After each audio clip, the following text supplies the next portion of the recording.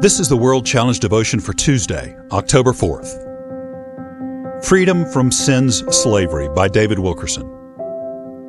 Faith is something you do based on what you know. Knowledge means nothing unless it is acted upon.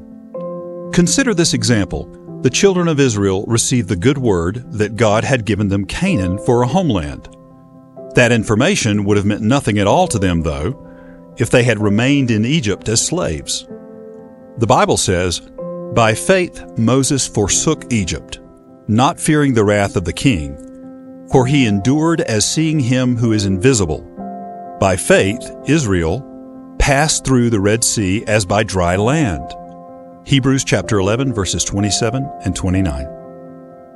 The Israelites did not march to the border of Canaan, fire one volley of arrows, and expect all the enemy armies to drop dead. The land was theirs, but they had to possess it, one step at a time. Christ settled the issue of slavery to sin by declaring you emancipated from its dominion, but you have to believe it to the point that you do something about it. It is not enough to say, "Yes, I believe Christ forgives sin. I believe He is Lord. I know He can break the power of sin in my life." You are mentally consenting to what you heard, but faith is more than that. Faith is stepping out on that promise of freedom and acting upon it.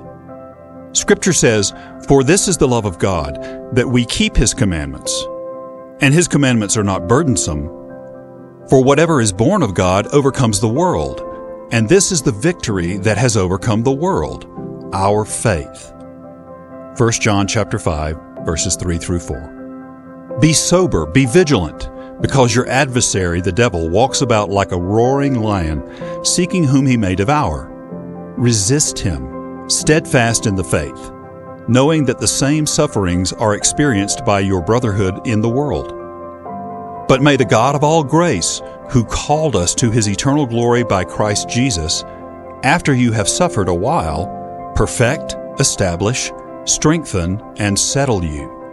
To Him be the glory and the dominion forever and ever. 1 Peter chapter 5, verses 8 through 11. Believers overcome the evil power of this world through faith. True faith is the only thing that can help you stand up with confidence against the powers of temptation. Self-control is possible only when, by faith, the truth about our freedom in Christ is accepted. World Challenge: Transforming lives through the message and mission of Jesus Christ. Visit us online at worldchallenge.org.